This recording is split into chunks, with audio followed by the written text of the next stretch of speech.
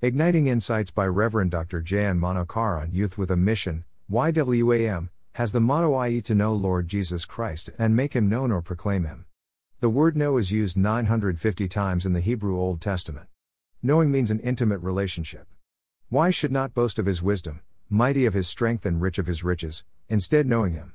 Jeremiah 9:23-24, Paul writes that he will only boast of the cross. Galatians 6:14, it is impossible to know God without knowing the crucified and risen Savior. 1. Knowing Him, Lord spoke through prophet Jeremiah that God will give them a heart to know Him. Jeremiah 24:7, human heart should become like fertile ground so that the seed, the word of God takes root. Matthew 13:23, Lord Jesus Christ taught that knowing Father is the eternal life. John 17:3, Paul was willing to lose everything for the surpassing worth of knowing Christ Jesus my Lord.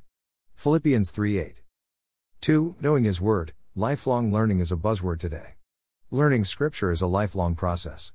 Paul reminds Timothy to pursue knowing the Scripture, which is inspired, infallible and speaks to us.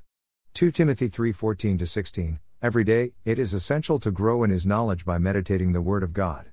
2 Peter 3:18, chosen people of God are destroyed because of not knowing the Word of God. Hosea 4:6. 3. Knowing His love, God first loved us. It is beyond our understanding to really know the love of the Son of God exhibited on the cross of Calvary. Paul desires to comprehend or know the depth and length and breadth of His love, Ephesians 3:18-19.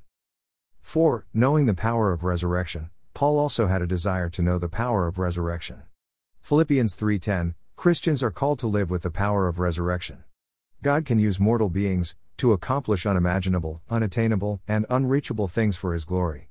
Amy Carmichael, bedridden for 20 years due to an accident, could become a mighty instrument used by God globally with her writings. What do I boast about?